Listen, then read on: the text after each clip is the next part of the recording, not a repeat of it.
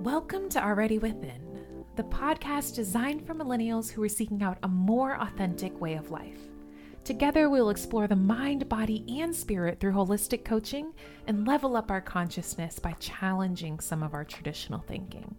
Take a listen if you're curious about learning yourself, want a safe space to feel vulnerable, or just want some helpful tools to take into your own practice. I'm excited to have you along this journey with me. May your heart remain open and spirit set free. On today's episode, I want to talk about something that's pretty common, and I feel like it's often overlooked, and we wonder why we are showing up lesser in relationships and friendships, and in my opinion, that lands at communication. And with this episode, we are going to talk about listening.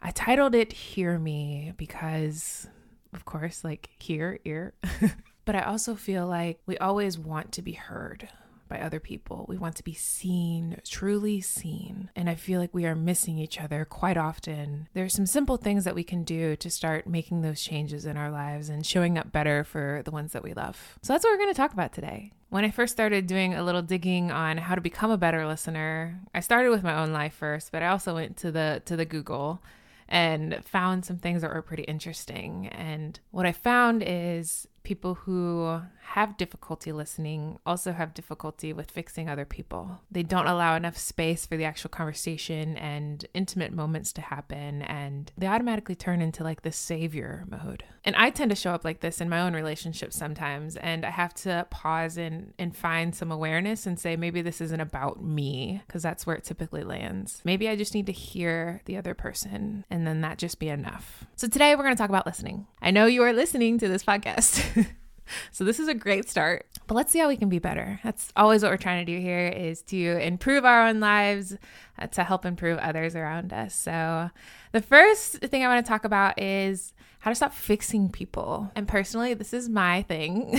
My wanting and desire to fix other people truly comes from a good place. I want others to have the best out of their lives. And sometimes you may think that you're helping someone, but you're actually really hurting them. I think it takes a little bit of awareness to know when that's happening and know when you need to adjust and make a different choice. So I found this really cool article. I'll link it in the show notes. It's from Covisioning. The quote that caught me the most is this one.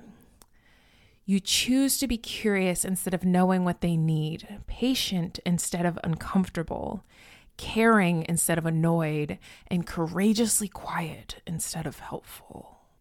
What? Listen, can we break it down? You choose to be curious instead of knowing what they need. In my opinion, that means asking a lot of questions, clarifying your own understanding, starting with saying, this is what I'm hearing, or it sounds like you're saying, instead of automatically assuming that what you're hearing is what they're actually saying, because sometimes there's a little bit of a disconnect there. Patient instead of uncomfortable to me means that you allow yourself to sit in those spaces of silence and just let that be.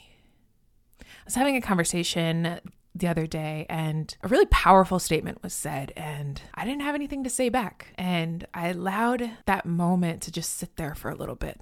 I had to process it myself, and so did they. And it turned out to be this really beautiful moment. I think sometimes we are so eager to fill the silence that we don't allow the silence to have the power on its own.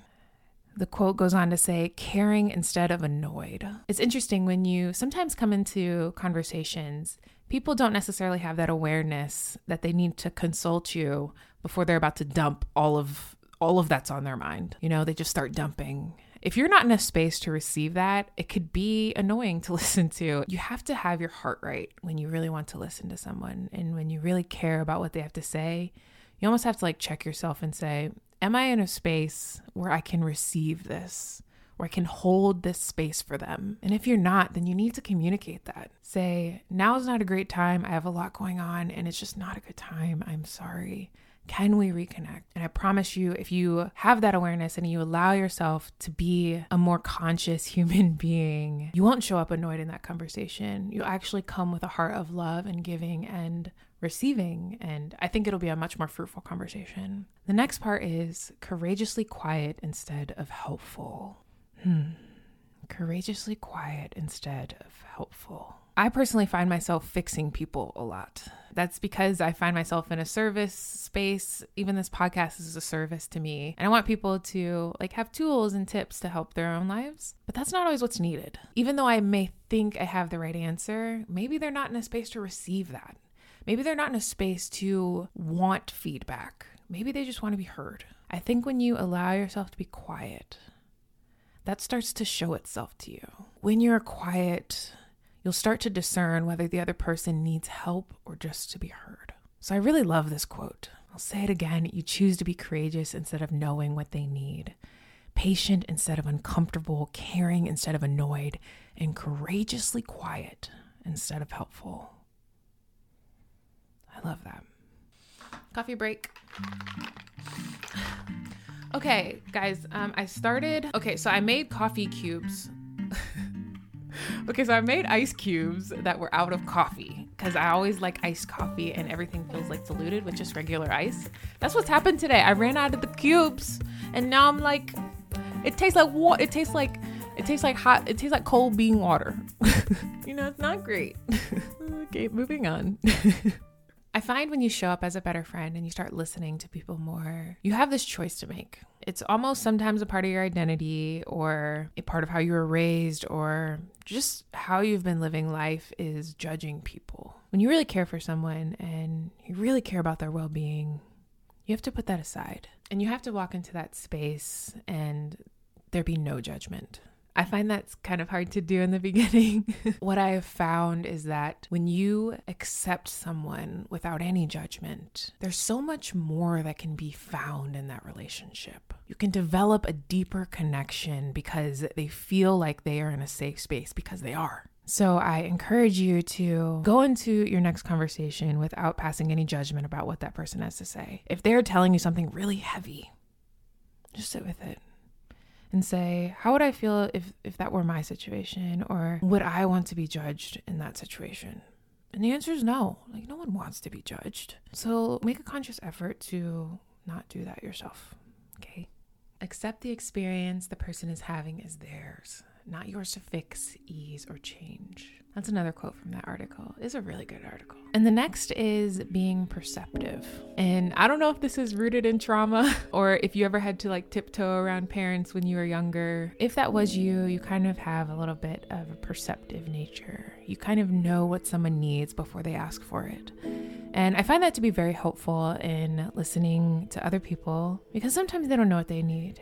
Sometimes they can lay it all out to you and still be lost. And for you, it seems very simple. The answer is simple. And being able to perceive that and articulate it to them is powerful. I find that's why therapy is so beneficial. It's because sometimes I just talk and none of it makes sense in my mind, but the person on the other end is able to connect these dots and these pieces and creates this story for me that I was not able to create myself, and it allows me to see things a little bit more clearly. So whether you're on the receiving or giving end of perception, there's value there. Allow yourself to be seen, and others will start to see you. Yeah. So going back to the topic about fixing others and putting the brakes on being that person, being the fixer, what I do think is value add is asking the person on the other end, I have some options that I think may be beneficial to you. Are you open to me sharing them? Are you ready to accept what I have to say, even in that space? And if not, that's fine. We can revisit another time. Maybe just plant some seeds, but ask them for permission, consent. Ask if they're ready. Yeah, I had a comment on consent, but it's not just about sexual consent. There's consent in a lot of different ways. Start to explore those. It'll surprise you. And the next few points I want to make are more specific to people with ADHD. I say that because when you're listening to someone and you have ADHD, it can be a little bit difficult. You have all these thoughts swirling around and you're like, okay, I know they're talking about this point and here's what they already talked about and I have an idea of where they're going. And then you start thinking about, okay, did I do my laundry today? Or did I take out the trash? All of these things are circling in your mind when you're actively listening to someone, and it can be very difficult. So here's a few things I do in my own practice, in my own space, with my own circle, and see if there's some benefit for you there. The first is allowing them space to finish their thought. Don't interrupt. It's very easy when an idea comes to your mind and you're like, I know how to fix it. I know what to do. But just give it space. Because maybe they've come to that conclusion already themselves. And what you can do at that point is provide validation. I like to give people like a 2-second rule. And I don't know if people know that I do this with them, but whenever people are talking, unless they've been talking for a while and I'm just like, I need to get a few ideas out here, I give them a 2-second rule. When they're done with their thought, I allow it about 2 seconds. So say someone's saying, I had a really rough day and, I'm just glad I could talk with you and blah, blah, blah, blah. And then they end their statement. 1, 2. And then you say something. Give it that break. Give it that pause, because what will happen, especially if you are having the intention of going into the conversation to be the listener, is that they'll start opening up more. And giving that 2 seconds gives them enough space to feel like they can share more. And surprisingly, people will start to open up to you more. You want to connect with someone on a deeper level, give them a little space. I encourage you to hold back on interjecting or giving your own opinion and allowing them to process their own experience first. 2-second rule. 1, 2, then speak. What's difficult with ADHD though is keeping track of all of the conversation and what's going on. So here's one thing that I do, and people think there's 2 different sides to it. People either think I'm crazy, I've been called crazy on that, or they think it's really interesting. They feel like they are interesting enough for me to be present and hear and listening to them. So there's 2 different sides of it. So be open, because people might be thinking, she's crazy, or this works for me. And that is taking notes. So if I'm in person, I will do some mental noting. What I tend to do, and you'll see me a lot in this podcast, is I close my eyes. It allows me to paint some visuals in my mind, or maybe write something out on a piece of paper since I don't have one in front of me. But it allows me to see what they're saying and follow along and make connections and find where my input is valued, and just helps me organize things a little bit better. So I close my eyes a lot. Creating a mental map is helpful to kind of guide through a conversation if you don't have a piece of paper in front of you. But if you do have paper in front of you, that's my favorite.